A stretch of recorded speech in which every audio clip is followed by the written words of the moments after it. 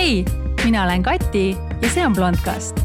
Selles podis arutleme me teemadel suhetest ettevõtluseni, enesearengust botoksini ning kõigest muust, mis ühte ägedat, iseseisvat naist huvitada võiks. Kõike seda otse, ausalt ning huumoriga. Mu piltidel võib küll olla filtrit, kuid jutus mitte iialgi. Hei, Kati jälle siin ja loodan, et teil on olnud hästi mõnus nädal. Minu selle nädala highlight on olnud loomulikult see, et lumi tuli maha ja ma ei tea, mis juhtus, aga selle aasta jaanuaris sai siis minust talveinimene ja ma ei ole mitte kunagi oma elus olnud nii õnnelik kui siis selle aasta jaanuaris ja veebruaris suusatades. Ja ma tõesti ei tea, mis on juhtunud. Ja nüüd seekord ka, kui see lumi tuli maha lihtsalt ebareaalne, peaaegu pisar tuli silmanurka, et ma olin juba otsustanud, et kui lund maha ei tule, et siis ma lähen Lapimaale kuuks ajaks kuhugi mökkisse ja teen seal oma kodukontorit, et hommikul ja õhtul käin suusatamas, et tõesti, et suuskade koha pealt ma tahan seda öelda lihtsalt teile, et ma ostsin oma suusad eelmisel aastal jaanuaris just siis, kui see suurem lumi tuli ja ma sain kõige viimased enda suuruses saapad ja siis suusad sain sellised juunioride suusad, mis ma pean ütlema, et on mind väga hästi teeninud selles mõttes, et ma olen nendega ikkagi mitusada kilomeetrit lasknud. Aga mis mu point on see, et ärge jätka asju liiga viimasele minutile, nagu mina tegin eelmine kord, sellepärast, et praegu tundub tõesti, et maailmas on logistikas päris suured probleemid ja sellised augud ja tarneprobleemid, et kui jätate liiga viimasele minutile, siis on natukene võib-olla kööga nende asjadega, et hakake niimoodi hästi vaikselt juba vaatama, et valmistuda. Ja ma ise soovitan väga suusatamist, sellepärast, et suusatamine on natukene nagu kõndimine, selline, ma tean, et paljud kuulavad mu podcasti nii, et nad kõnnivad ja teevad oma samme täis, et siis see suuskadel sammude tegemine on veel väga-väga palju ägedam ja väga palju lõbusam. Mul on siis sellised klassikasuusad, et siis ma selle vao sees niimoodi sõidan, et selle jaoks on natukene rohkem veel lund vaja, et ma nüüd viisingi neid suusad siis määrimisse täna hommikul ja väga loodan sellele, et tuleb veel lund juurde, et saab selle klassika raja sisse lükatud ja siis ma saan äkki proovida kusagil näiteks Pirital.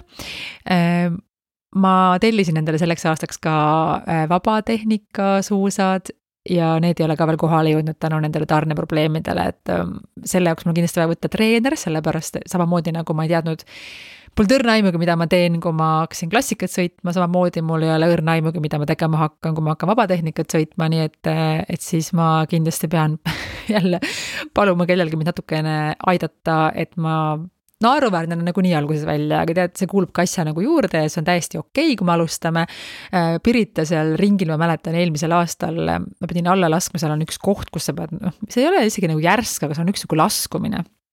Ja kui ma sinna laskumisena jõudsime, ikkagi passin seal laskumise otsas ikka päris tükk aega. Mis see tähendab, et ma pärast hiljem ei passinud neid samu laskumisi kusagil Otepääl ja isegi Haanias oli küll üks selline mägi selle ringi peal see talv, kus ma ikkagi passisin miiraselt 10 minutit enne, aga seal passis õnneks nagu päris palju teisi inimesi ka. Ja lõpuks läksin sealt alla sellise nagu suure kisaga, aga alla ma sealt sain, ma isegi ei kukkunud. Ja kui kukkume, siis vahet ei ole, lumi on pehme. Ja mulle meeldib see paralleel selles mõttes, et elus on ka nii, et me kukume ja me kardame kukkuda. Ja mõnikord me kardame kukkuda rohkem, kui see kukkumine ise meile haiget teeb. Sellepärast, et elus on ka mõnikord nii, et see lumi on tegelikult pehme. Aga mõnikord me kukume ka nii, et püsti on väga raske saada. Ja see võib-olla ka on asi, millest ma siis täna räägin. Kukkumine, millest on raske püsti tõusta. Olukord, kust on raske välja pääseda. Ja täna see teema tingis siis see, et eelmisel nädala neljapäeval, 25. novembril, oli siis rahvusvaheline naistevastase vägivalla vastu võitlemise päev. Lisaks sellele on praegu käimas Eestis siis selline kampaania nagu sõnavägi, kes ei tea, mis see on, siis uurige ja andke ka oma allkiri. Ja kolmandaks on siis viimasel nädalal lahvatanud siis selline suur nii-öelda skandaal. Ma ei ole seda sisu ise lugenud, ainult pealkirju ja ma saan aru, mis nagu teema on, aga ma tunnen, et ma ei jaksa sellesse süveneda ja ma tunnen, et mul ei olegi isegi seda vaja teha, sellepärast et mul on ka siin episoodis enda lugu rääkida ja nii palju, kui ma neid lugusid olen ka varem kuulnud, mulle tundub, et need lood on siiski kahjuks üsna sarnased. Ma pidin enne seda episoodi päris pikalt mõtlema, ma teadsin, et ma tahan seda episoodi ühel hetkel teha, see teema on oluline ja kui ma olen lubanud, et me räägime siin kõigest ja ükski asi pole tabu, siis ka see tänane teema on teema, millest peab rääkima, aga just see, et kui palju ma räägin siinkohal endast. Ja nagu ma juba ütlesin, mul on siin oma lugu, aga minu lugudega on ka nii, et hoolimata sellest, et ma olen väga avatud, ma olen väga avameelne, on asju, millest ma ei taha rääkida või ei soovi rääkida, sellepärast et need asjad teevad mulle endale võib-olla haiget ja need asjad on minevikus.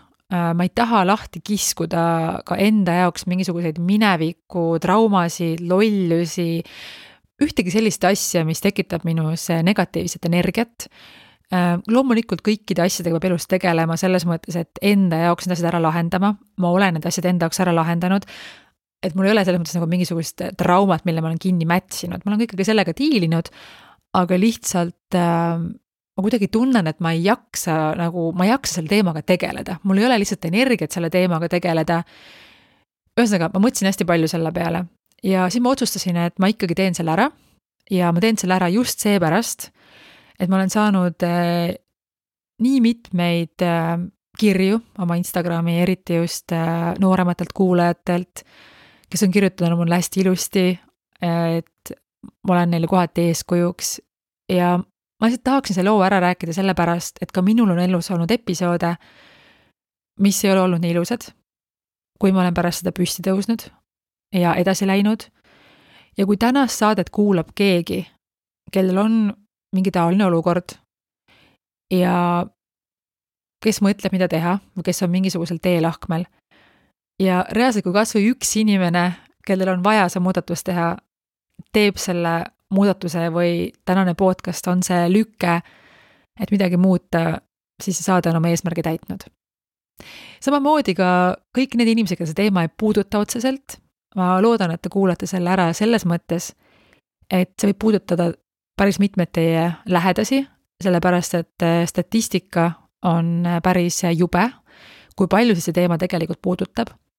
Ja kordan veel kord, et mina ei ole siis psühholoog, mul ei ole mingit vastavat haridust, räägin oma kogemusest ja statistilised faktid ma olen oppinud ka siit ja sealt, paarist podcastist, paarist artiklist, politsei kodulehelt, Sotsiaalministeeriumi kodulehelt, aga tõesti, et täiemahulisi selliseid pikki uuringuid ma selle saate jaoks lugenud ei ole.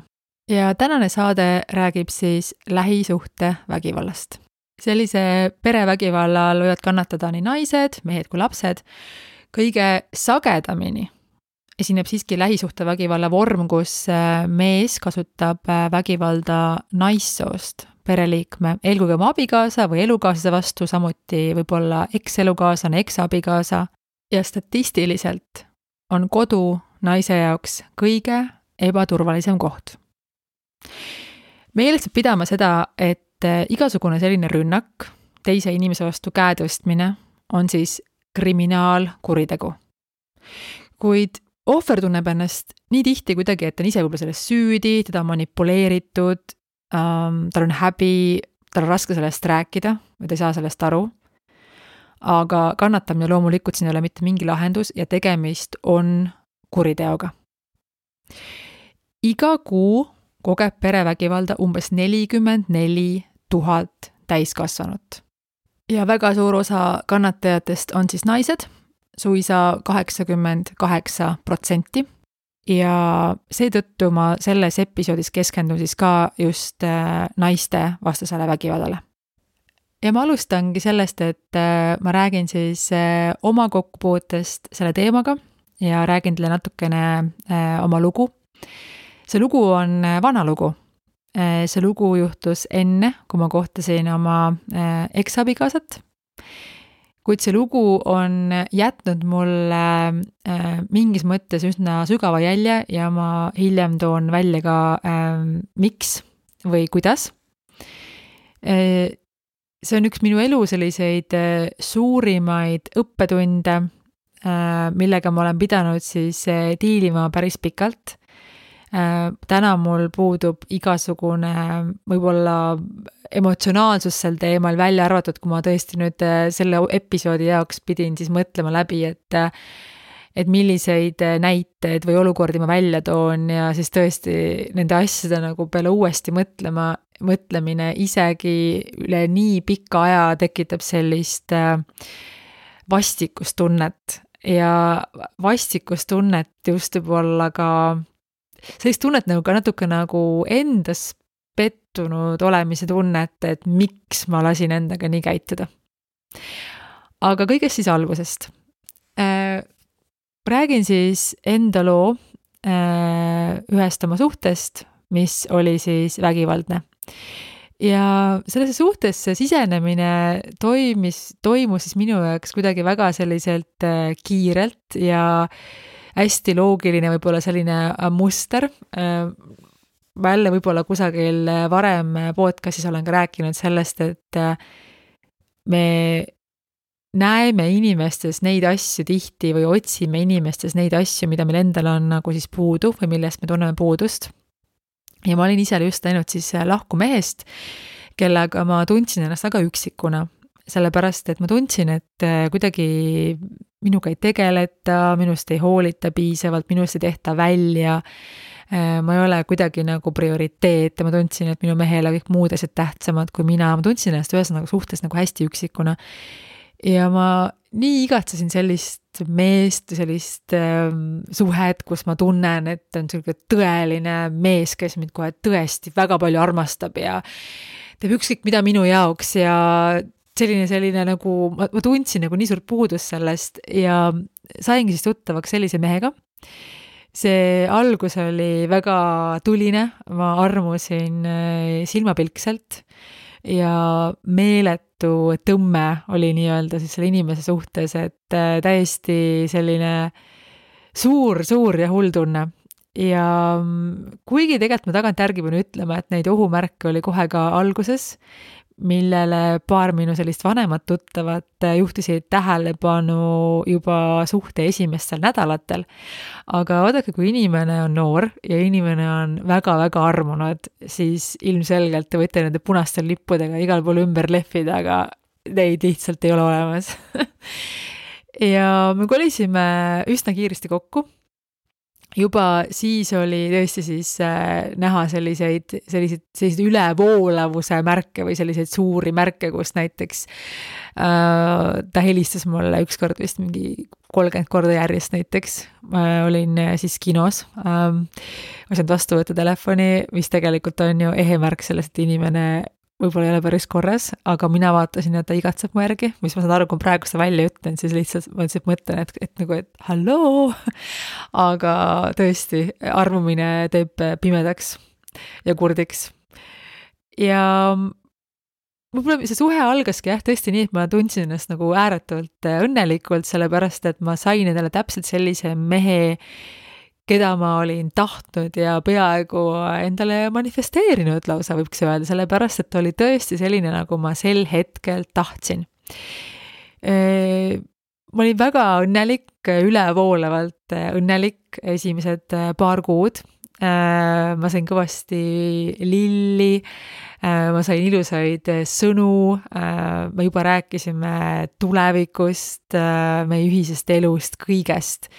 Ja ma tundsin, et lõpuks ometi ma olen leidnud endale sellise mehe, kellega ma saan olla tõesti siis elu lõpuni koos ja kellega mul selline suur armastus. Esimesed märgid siis ilmnesid üsna peagi ja selleks esimeseks märgiks oli siis selline asi nagu armukadedus. Ja see armukadedus hakkas siis ilmnuma tõesti sellises erinevates aspektides, mida siis minu siis toonane elukaaslane serveeris mulle justkui nagu minust hoolimisena. et ma mingeid asju justkui ei tee, ära nüüd tee neid asju, ära mine sinna või ära tee seda, sellepärast, et näed, mina hoolin sinust nii palju ja mina ei taha, et sinuga juhtub nii või naa. Et see oli siis nagu selline muster. Mul on meeles ka olukord, kus mind kutsuti siis töö tõttu Monacosse ühele 3-päevasele sellisele vormeliüritusele ja ma mäletan seda, et sellel asjal oli meeletult kallis hinnalipik ja see oli selline vippide üritus, aga kuna ma siis oma tollast sellist partner / ülemust kunagi kohanud ei olnud, siis tal jäi seal üks selline mingi vipp-pilet üle, mingi influenceri pilet või täpselt ei mäletagi, aga ühesõnaga ta ütles mulle, et tead, Kati, et mul on selline asi sulle, et mega teema, aga nüüd sa saad tulla siia Monacosse, siis mõneks päevaks ja sul oli hästi kihvt programm ka, et saame tuttavaks ja räägime tööasju ja ühesõnaga väga lahe selline töötripp oli tulemas. Ja kui ma sellest mehele rääkisin, siis ta läks suhteliselt närvi ja küsis mu käest, et aga kus kohas on nagu tema pilet. Ja lõpuks see oli nii, et ma ei läinudki sinna reisile, sellepärast, et ma tundsin ennast nii süüdi, et ma ei läinud ja võtna ausalt, see oli nagu freaking tööreis. Ja see inimene siis, kellele ma siis ütlesin, et sorry, ma ei tule, ta küsis mu käest reaalselt telefonis, et kas sinuga on kõik korras, selles mõttes, et see oli nagu nii weird, et ma olin nagu nii nagu rõõmus, kui ta mul rääkis sellest. Ja siis ma helistasin, et tead, ma ei saa tulla, ma olen umbes päris haige või ma ei mäleta, mis ma vabanduseks ütlesin, aga ilmselt see oli väljaspoole ka paista, et see oli nagu väga-väga imelik. Et ma ei saanud nagu siis teha midagi väga kihvti, minu jaoks tollal oleks olnud nagu meeletult suur asi, ma olin siis käinud vist 2 reisil üldse vist elu jooksul, 2 korda üldse elus enne lennukiga lennanud. Et kahjuks jah, mul see reis ise ära. Armukadedusega oli veel see, et hästi palju hakkas tulema kommentaar siis selle kohta, et mis mul on seljas.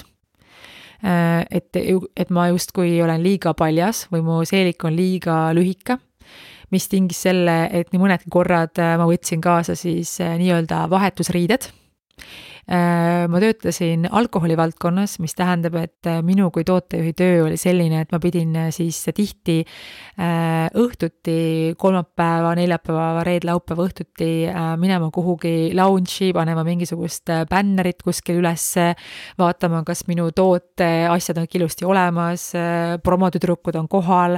Ühesõnaga päris tihti oli sellist õhtust tegemist. See töö hakkas talle järjest rohkem närvidele käima, sellepärast, et tänu sellele tööle ma sain ilmselgelt ka tähelepanu, sellepärast, et ma olin siis noor ja kui noor ja kena naisterahvas ja veel tubli naisterahvas, eks ju, kuskil midagi asjatab, loomulikult sa ju suhted inimestega, sa suhted baarmanidega, sa suhted selle erinevate partneritega, kuidas mingeid asju teha, sa oled sotsiaalne. Et see töö lõpuks hakkas käima nagu talle meeletult närvidele. Ta mingil hetkel isegi nimetas seda hooratööks.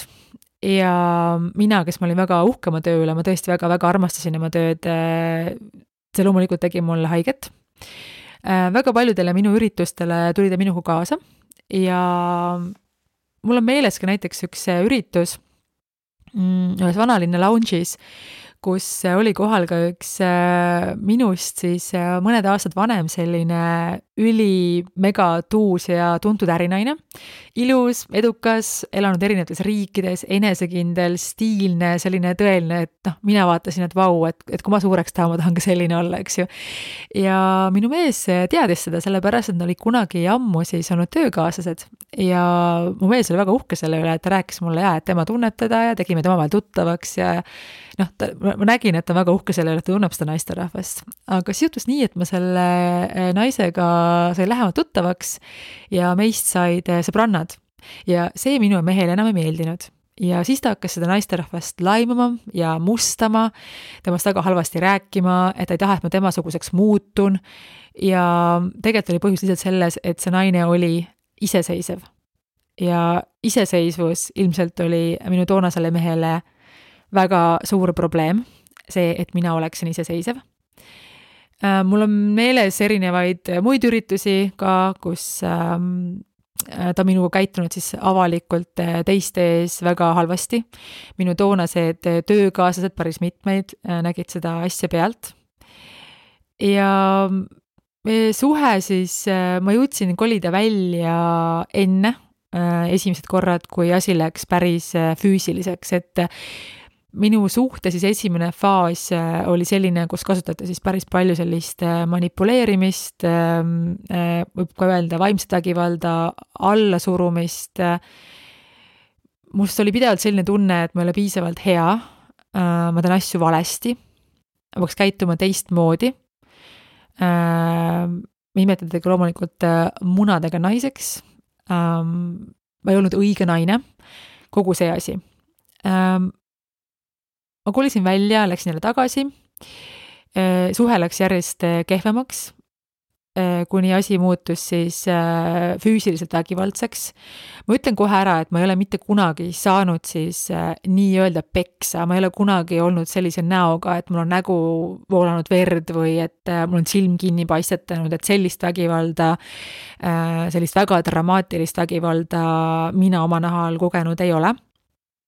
Aga kõike muud, sellist röökimist, hirmutamist, põrandale lükkamist, sikutamist, väänamist, kogu valu tegemist, eks ju, et kõike seda oli väga palju. Esemetega loopimine, ükskord näiteks mäletan, ma tõesti mäletan, et millest see tüli lahti läks või situatsioon, sellepärast, et see olukord võis muutuda sekundiga, et me istusime, sõime õhtust ja sekundiga tekkis tema silmedesse selline siis nagu täiesti teistsugune helk, sekundiga lendas nuga ja kahvel käest ära ja ta oli minu kallal. Et ma isegi kunagi, ma ilmselgelt ju ei soovi sellist olukorda ise, sellepärast, et ma ei taha füüsiliselt tunda valu. Ja ilmselgelt ma neid olukordi ise kunagi ei tekitanud, sellepärast, et niisama tülitseda sa ju tegelikult, me kõik vahepeal tülitseme, meil on kõigil vahepeal erimeelsus ja see on okei ja ma kindlasti ütlen oma arvamuse välja, kui mul on mingi suhtes arvamust, aga kui ma tean, et inimene on füüsiliselt vägivaldne, siis neid olukordi ma esile ei kutsu ja ma olen väga ettevaatlik, sellepärast, et ma ei taha haiget saada, mitte keegi meist ei taha saada füüsiliselt haiget. Aga neid olukordi oli väga võimatu ette ennustada, sellepärast, et ma võisin ühe sõna valesti öelda ja sellele järgnes tegelikult jälle selline asi, et ma jälle olin seal põrandal, mind togiti jalgadega, mu peale sülitati, kõike seda, kui praegusest räägin, siis ma vaatan seda nagu kõrvalt peaaegu, sellepärast, et mul on selline tunne, nagu ma seisaksin selle olukorra kõrval ja vaataksin seda olukorda nagu pealt. Et ma nagu tunne, et see oleks olnud isegi mina, või ma nagu näen seda olukorda kõrvalt kuidagi, et seda on nii imelik kuidagi nagu seletada. Ja need olukordaks järjest hullemaks ja ühesõnaga asjadega loopumine lõpuks, minu asjade lõhkumine, ühes olukorras ma jooksin kodunt ära. Üks olukord oli selline, kus ta hüppas mulle siis rõdult järgi, murdes oma jalaluud ise ja sellepärast ta hüppas siis rõdult asfaldi peale, mis tegelikult näitab ka midagi. Kui ma ära kolisin ja neid kolimisi oli siis tihti, siis ma ei julgenud näiteks minna enda korterisse, mul oli siis endal kesklinnas korter, vaid ma üürisin endale uue korteri ja ma parkisin oma auto siis maa-alusesse parklasse, sellepärast, et ta mind auto järgi üles leiaks või aru ei saaks, kus ma elan. Ma kartsin teda ka siis, kui ma ei olnud koos. Ta käis kontoris karjumas, ettevõttes, kus ma töötasin. Ja kui ma mõtlen kogu selle loo peale, siis kogu selle asja juurde käis ka lisaks sellele selline majanduslik pool. Ja ma olen alati olnud siis juba noorest saadik selline ambitsioonikas selles mõttes, et ma olen tahtnud endale paremat elu ja ma olen tahtnud elada paremini. Ja ma sain temaga tuttavaks just ka siis sellisel ajal, kus ma olin siis müünud maha oma esimese korteri ja just buumi ajal ja mul oli käes selline väga suur summa raha. Ta oli tubli, ta oli sellel edukas enne kriisi, ei olnud ühtegi mingit sellist märki, et kuidagi see rahaline olukord peaks kuidagi olema mõjutatud, minu rahaline olukord või see, et mul on raha, aga tal tekkisid tihti sellised nagu likviidsusprobleemid, ta laenas minult raha, ta soovis seda saada sularahas, ta andis seda raha mulle alguses tagasi ja hiljem mitte enam nii väga. Rahaprobleemide pärast me meil oli veel võitlus pikalt peale seda, kui me lahku läksime, mis oli väga-väga väsitav ja väga selline pikk ja vaevaline etapp minu elus. Mul selle suhte jooksul on meeles ka üks selline episood, kus me olime siis mingisugusel suvisel üritusel, kus oli ka üks tema vist toonane töökaaslane, selline hästi habras, armas, sale naisterahvas, minust jälle mõned aastad vanem, kellel oli üks selline hästi kena, lausa ilus ja selline ilusa, tugeva kehaga, ilusa näoga selline mees, hästi karismaatiline. Ja ma vaatasin, et vau, kui ilus paar. Ja see üritus oli selline, et õhtul oli, päevad olid siis mingisugused mängud ja mingid sagimised ja igast muud asjad ja õhtul oli siis vein ja õhtusöök ja kui ma selle naisterahvaga olime piisavalt siis niimoodi istunud ja jutustanud või mitu tundi, siis lõpuks tuli välja, et see mees on ka selle naisega vägivaldne. Ja sellise tasemeni, et see mees on selle sama naisel ka lausa ribid katki löönud.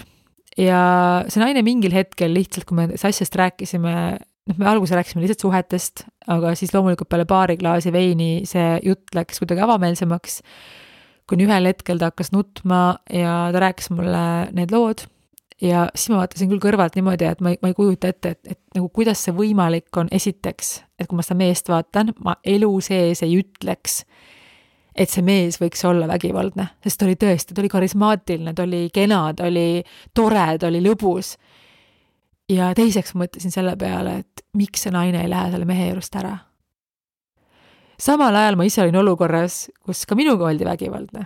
Jah, loomulikult mitte sellisel tasemel, aga kus väga palju üritati piirata siis minu vabadust, mind suruti alla, minuga manipuleeriti, minu enesehinnangud tambiti meeletult, minu väärtused ei olnud õiged väärtused, minu kehal oli väga palju probleeme, mis talle ei meeldinud, minu välimuses.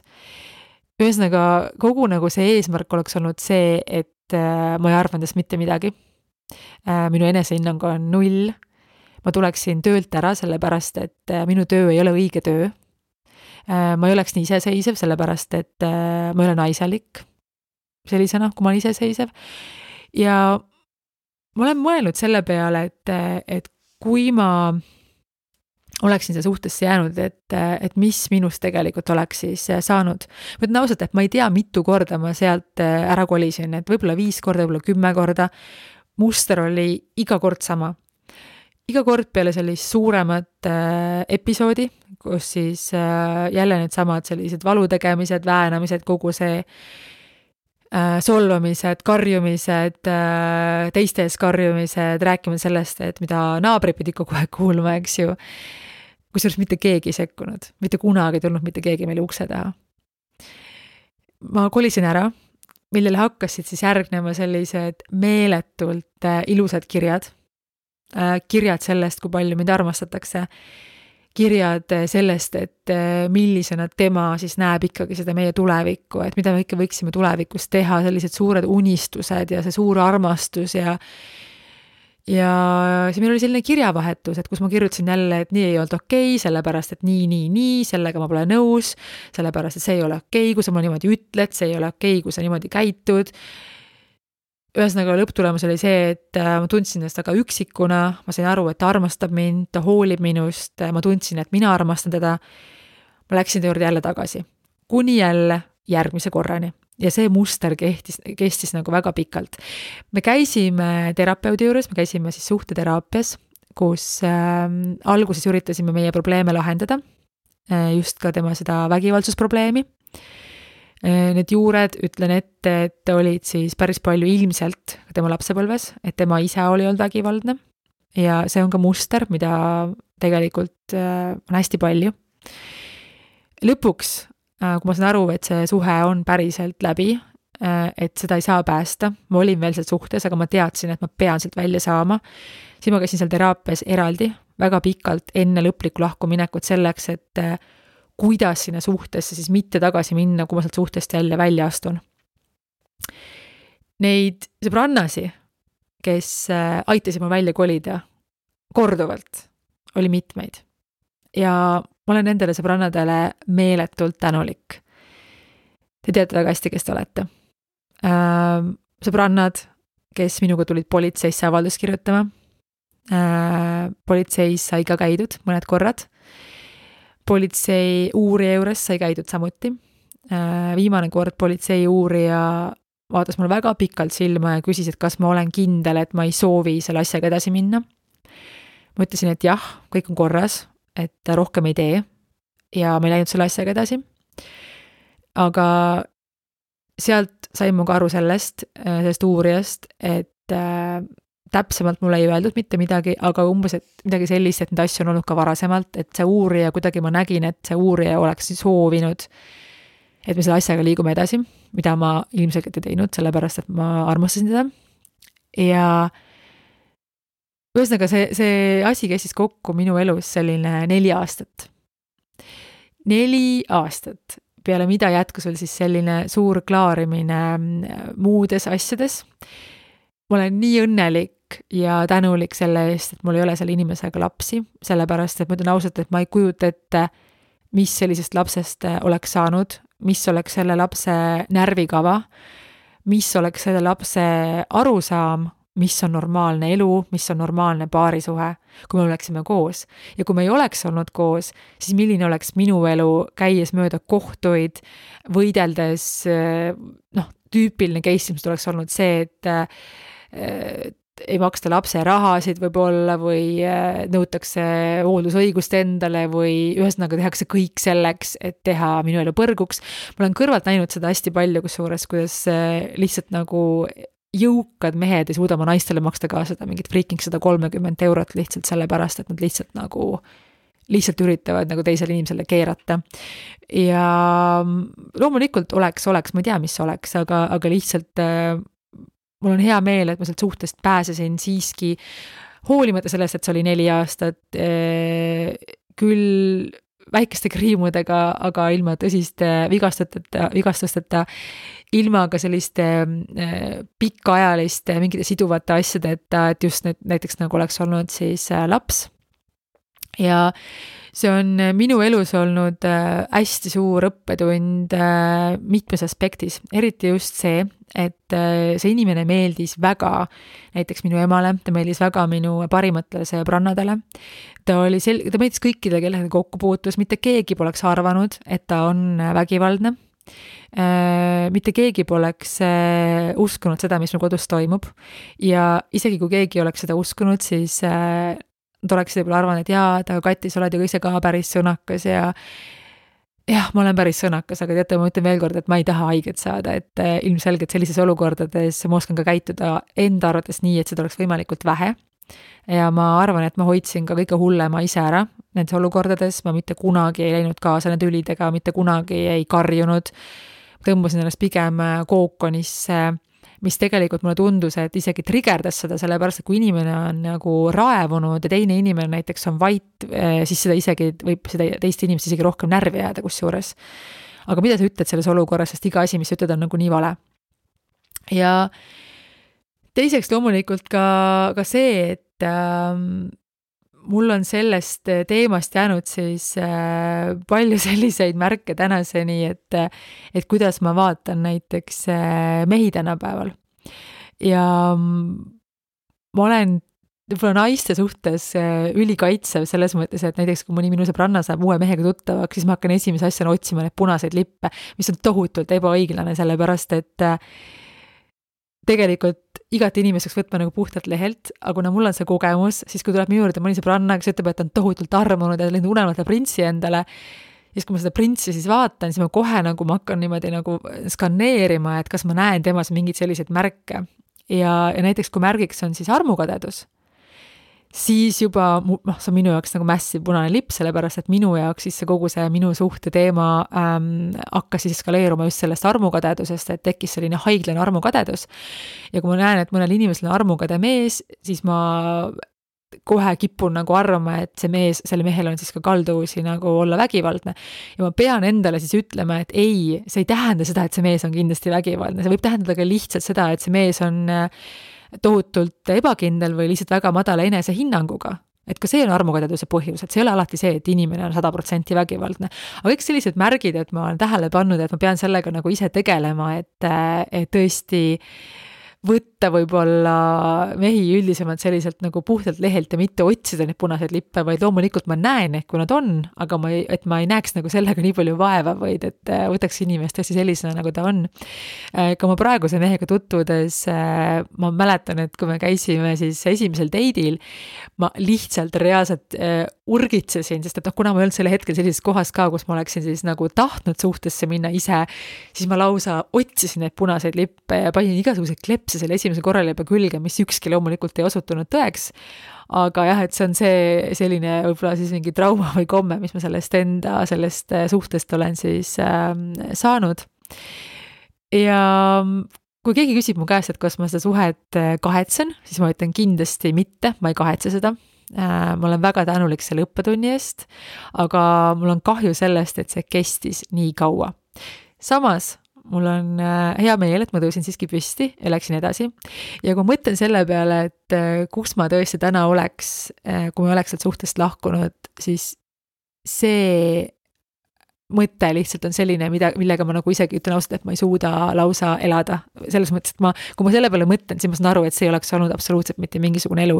Ma ei oleks mitte kunagi saanud olla nii õnnelik nagu kõik need aastad pärast seda, kus ma ei ole enam pidanud puutuma kokku selle inimesega. Ja hoolimata sellest, et minu 10-aastane abielu lõppes, see oli siiski, ma olin seal suhtes õnnelik ja see oli hea suhe.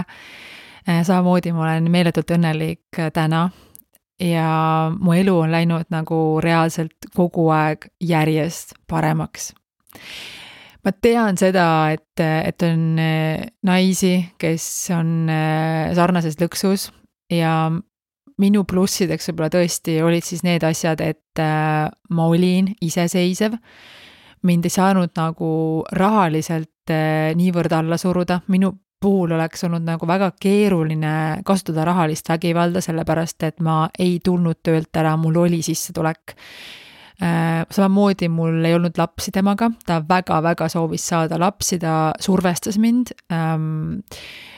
See läks täitsa pööraseks mingil hetkel, meil tuli ka tüli sellest, et kuidas ma ütlesin, et ma sooviksin 2 aasta pärast saada esimese lapse, ala mingi selline plaan oli, et esimese lapse saan, kui ma olen 28, teise, kui ma olen 30, ma ei mäleta, mis see plaan oli toona, kui ma olin siis väga noor.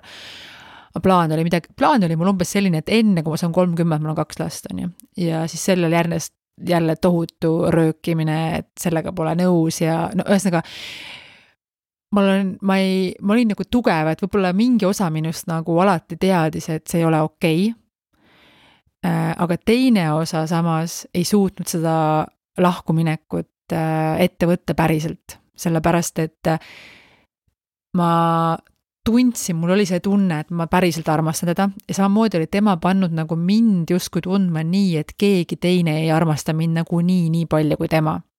Et see on selline nagu manipulatsioon, see, mida siis meiega nagu tehakse või mida nagu vägivaldsed mehed teevad, on see, et nad panevad sind tundma aga ennast nagu mingi suhtes alaväärsena või sa nagu ei saa aru, sa tegelikult ei adu nagu just ära, et milline on see elu päriselt seal väljaspool või see isegi nagu, kui on elu nagu väga halb, siis võib tekkida tunne, et see väljaspool on nagu veel halvem ja minul tekkis see tunne isegi siis, kui ma olin sealt suhtes ju tegelikult välja kolinud, et isegi mitu kuud pärast seda tekkis mul tunne, et ma tahan ikkagi tagasi minna.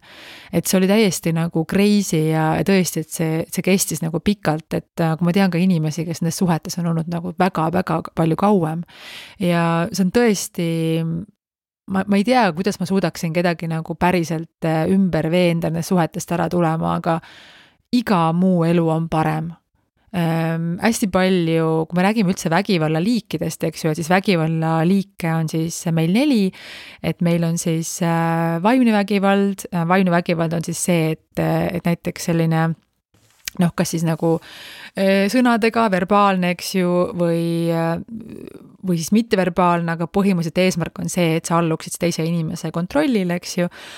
Et sa teed selle teisele inimesele haiget, sa riivad tema tundeid, sa kuidagi paned seda inimest ennast nagu halvasti tundma, halvendad tema enesehinnangut, alandad, kritiseerid, kõik see, eks ju. Mida mul oli. Teiseks on siis füüsiline vägivald ja füüsiline vägivald on tegelikult juba hästi konkreetselt see, et kui teine inimene paneb sulle ikkagi käe nagu tahtmatult külge, teeb sulle haiget, sa võid mõelda, et jaa, et okei, et ma ei tulnud sinikat, aga kui see inimene tegi sulle haiget, et siis see tegelikult on juba füüsiline vägivald. Samamoodi isegi tegelikult kellegi väänamine, kinnihoidmine tegelikult on juba füüsiline vägivald. Et füüsiline vägivald on see, mida, siin ei ole tegelikult mitte millestki rääkida, et kui keegi ütleb, et see pole mingi vägivald on see, kui sul on sinine silm, et see on bullshit. Kui keegi käitub minu kehaga ja nii, kuidas mina ei soovi, et minuga käitutakse, siis see on füüsiline vägivald.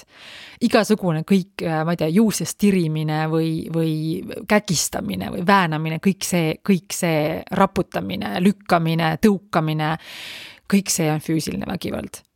Siis on ka seksuaalne vägivald ja üks asi ka, et ma kuulasin siin sellist podcasti nagu Eesti Roimad viimast episoodi, kus oli külas Lavly Perling ja seal ka siis sai mainitud siis selline asi, et ka selline asi nagu seksuaalne vägivald, väga raske on nagu mõista paljudel inimestel seda, et kuidas saab siis abielus olles kedagi nagu vägistada, et mis vägistamine see on, et kui naine ja mees on omavahel siis koos või abielus, eks ju. Et siiski, et selline seksuaalsuhe siis, kus üks pool ei ole nõus sellega või ütleb ei, on ikkagi vägistamine, sõltumata sellest, et kas sa oled selle inimesega abielus või mitte, et see on nagu kohe päris kindel. Sellist asja õnneks mina kogema ei ole pidanud. Ja siis on majanduslik vägivald ja see majanduslik vägivald on asi, millest räägitakse mulle tundub, et kõige vähem, sest et peamiselt keskendutakse, et on vaimne vägivald ja siis on füüsiline vägivald, eks ju. Ja vaimsest vägivallast ei ole kindlasti puhtad ka paljud naised, kes siis harrastavad oma meeste peal seda, et olen seda ka ise kohanud ja see ei ole nagu okei kindla peale. Aga majanduslik vägivald on siis see, kui see vägivallatseja tihtipeale mees üritab siis seda naist enda kontrolli alla allutada, siis just kasutades ära seda finantsolukorda, et võttes siis kontrolli täielikult selle naise raha üle, näiteks, et isegi siis, kui naine käib tööl, et siis on ühine pangakonto, kuhu näiteks naisel puudub siis ligipääs või naine peab aru andma siis oma kulutustest mehele või mehe käest siis küsima raha ja selgitama täpselt, et kuhu ta mingit raha peab panema, talle tõendama midagi. Samuti on mehi, kes survestavad oma naisi siis töölt ära tulema, eks ju, kõik see, eks ju, samamoodi kui ma mõtlen, et kui paljud naised ei ole isegi abielus või kes on siis nagu kooselus, kus tegelikult lahku minnes neil ei olegi mitte midagi, sellepärast, et näiteks, et ongi kodu on mehe nimel, isegi siis, kui naine on siis sunnitud maksma mingisuguseid kulusid või laene, aga lahku minnes on siis see naise tühjad pihud. Põhimõtteliselt vahet ei ole, mis olukord on. Aga see olukord ei ole mingi elu. Ja kui ma saan aru sellest, et näiteks, et lastega on palju raskem lahku minna, selles mõttes, et on palju raskem ära kolida, eriti, et kui naine kannatab vaimse vägivalla käes veel lisaks füüsilise vägivallale veel ka ja rahalise või siis materiaalse vägivalla käes, siis naisel reaalselt üle rahad on lapsed, see olukord, ma saan aru, on ääretult keeruline ja mina ei oska siin aidata, et selle jaoks on meil Eestis erinevad siis organisatsioonid, kes neid naisi aitavad, aga iga elu on parem kui see elu ja laste peale peab ka mõtlema, sellepärast, et see vägivald toodab ennast taas. Lapsed, kes näevad vägivalda, neist kas kasvavad siis ka vägivaldsed inimesed, ehk me toodame jälle seda vägivalda, või siis nad saavad sellise aru saama justkui, et selline suhe ongi normaalne. Et kas te kujutate ette, et ütleme, et sul vägivaldne suhe, sul on tütar, see tütar näeb seda pealt, mingil hetkel kuidagi harjub sellega ära, et see on nagu normaalne, sel tütrel tekib ka selline suhe ja ta kuidagi ei lähe sellest suhtest ära, sellepärast, et tekib mingisugune muster. Et ma ütlen ausalt, et ma saan aru, et see olukord on nagu keeruline, aga nendest suhetest nagu peab ära minema ja eriti siis, kui suhtes on mängus lapsed. Et sellisel juhtul ma kindlasti nagu südamest soovitaksin otsida nagu abi. Ja kui keegi küsib, et aga miks see naine siis ära ei lähe või miks ta siis tõesti ära ei lähe, et see põhjus peitubki väga tihti just selles vaimses ja ka siis majanduslikus vägivallas. Et see naine lihtsalt ta ei usugi, et ta saab enam üksi hakkama. Tal on väga suur hirm näiteks kättemaksu ees, samamoodi nagu mul, ma kolisin ära, ma kartsin seda, et mu mees saab teada, et kus ma kolisin või kus ma elan. See hirm on meeletu, sa kardad seda inimest selle pärast, et need inimesed, kellel tekib siis selline afektiseisund, kes on füüsiliselt vägivaldsed, nad võivad teise inimese ära ka tappa selles vihahoos ja hiljem kahetseda, aga see ei võta seda enam ära, seda olukorda, mis nad on tekitanud. Ühesõnaga, need vägivaldsed võivad ka ise nagu ähvardada, et kui sa mu juurest ära läheb, ma tappan ennast ära ja need naised tunnevad ennast justkui nagu siis vastutavana võib-olla selle inimese eest. Kõike muid asju, lisaks ka loomulikult see, et see inimene räägib, et ta muutub. Seda juttu ma kuulsin väga palju, et ma muutun, nagu ma ütlesin, me käisime ka isegi teraapias. Teraapias saab aidata ainult seda meest või seda inimest, kes ise väga-väga tahab muutuda. See on väga-väga-väga suur töö. Kui me räägime sellest, et näiteks inimene isegi ei ole valmis teraapiasse tulema, et siis ei ole siin nagu absoluutselt mitte millestki nagu rääkida. Et kui mind kuulab tõesti nüüd keegi, et kellel on mingi olukord, saab tõmmata paralleele siis mingisuguse vägivalla tüübiga, et siis palun lahku sellest suhtest, hakka elama uus elu, võib-olla sa ei ela enam majas, võib-olla sa väikses korteris, võib-olla su elus on palju asju teistmoodi, aga lõppkokkuvõttes sul saab olema päris elu, sa lood ise oma elu ja kui sa suudad teha nii suure sammu, et sellest suhtest lahkuda, siis tegelikult saab pärast seda ka kõigega hakkama. Kõik võtab aega, haavade kokkukasvamine võtab aega sellest taastumine, oma mõttemallide muutmine, kõik see võtab aega ja enne ka uutesse suhetesse tegelikult ei ole ju väga mõistlik hüpata, kui on endal hea endaga olla. Mina hüppasin küll tookord üsna kiiresti uude suhtesse, niimoodi lihtsalt juhtus. Aga tegelikult tõesti, et ei ole vaja hakata paaniliselt midagi otsima, vaid lihtsalt siis keskenduda iseendale ja tõesti siis tegeleda sellega, et saada uuesti siis nagu terveks, enesekindlaks, hoolitseda selle ees, et on olemas siis stabiilsus, samamoodi nagu majanduslik kindlustunne, hakata ennast uuesti üles töötama. Ja kui me räägime sellest, et kuidas nagu seda abi saada, siis loomulikult politsei kindlasti tuleb teha avaldus kindla peale. Sotsiaaltöötajad, ohvriabitöötajad tuleb pöörduda siis, kui on rünnatud. Üks asi, mis kindlasti meelde jätta, on see, et kui keegi vägivallatseb, siis selle vägivalla eest vastutaja on alati see inimene, kes vägivallatseb. Et ei saa mõelda niimoodi, et äkki mina tegin midagi. Kui teine inimene paneb sinu külge käe, siis teine inimene on see, kes on süüdi, see on seadusevastane ja see on kriminaalkorras karistatav.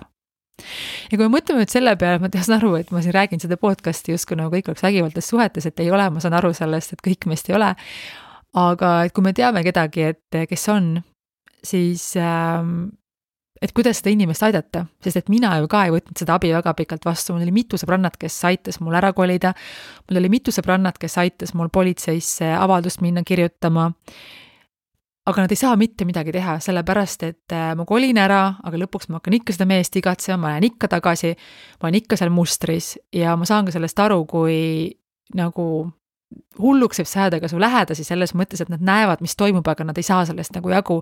Ja seal tegelikult ei olegi nagu midagi teha, et tõesti ka sealt samas sellest Eesti Roimat podcastis siis selline fakt, mis läbi käis, oli see, et keskmiselt saab naine enne ära tulemist 33 korda peksa, enne kui ta päriselt ära tuleb. 33 korda. Kas sa saate aru, nagu, kui suur number see on? Et see võtab aega ja see naine peab olema ise päriselt lõpuks sellest nagu valmis, et ta ära tuleb. Ja sõbrannana sa saad kuulata, sa saad nagu hästi rahulikult siis tõesti väljendada oma siis muret, sa saad peegeldada, sa saad selgitada, sa saad toetada ja sa saad loomulikult ka julgustada, et tõesti näidata, et väljaspool on teistsugune elu, aga sa ei saa väga palju teha enne, kui see inimene on päriselt selleks ise valmis. Kui asi läheb juba kriminaalseks, siis mina sekkuksin. ka, aga see on ka Eesti meediast läbi tulnud siin case, eks ju, kus on sekkutud ja lõpuks siis naine siis ikkagi valib siis oma vägivaldse mehe kaitsmise, eks ju, et see on hästi keeruline olukord. Aga toonita veel kord, tegemist on siis kuriteoga ja sellega tegeleb siis politsei ja politseile tuleb tõesti teatada siis igast juhtumist, kui su naabrite seina taga käibki mingisugune mürgel.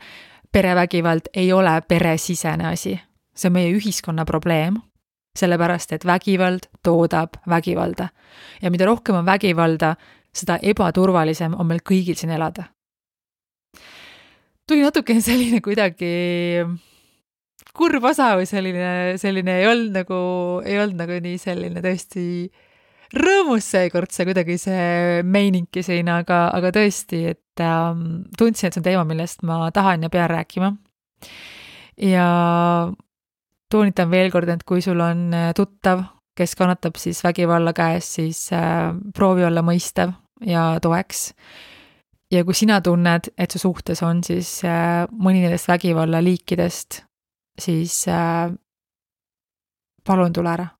Ma saan sellest aru, et suhteid enne nagu lahku minemist võiks proovida parandada, aga on asju, näiteks nagu füüsiline vägivald, on suhteid, kuhu tegelikult me ei pea jääma, sellepärast, et elus on nii palju ägedaid inimesi, nii meeletult palju ägedaid mehi, nii meeletult palju ägedaid naisi, kellega on meil väga tore koos veeta aega, et me kuidagi ei saaks sellest ühest halvast suhtest või isegi mitmest, sest mõnel inimesel see on ka nagu muster, sellist kogemust, et justkui, et elu ongi selline.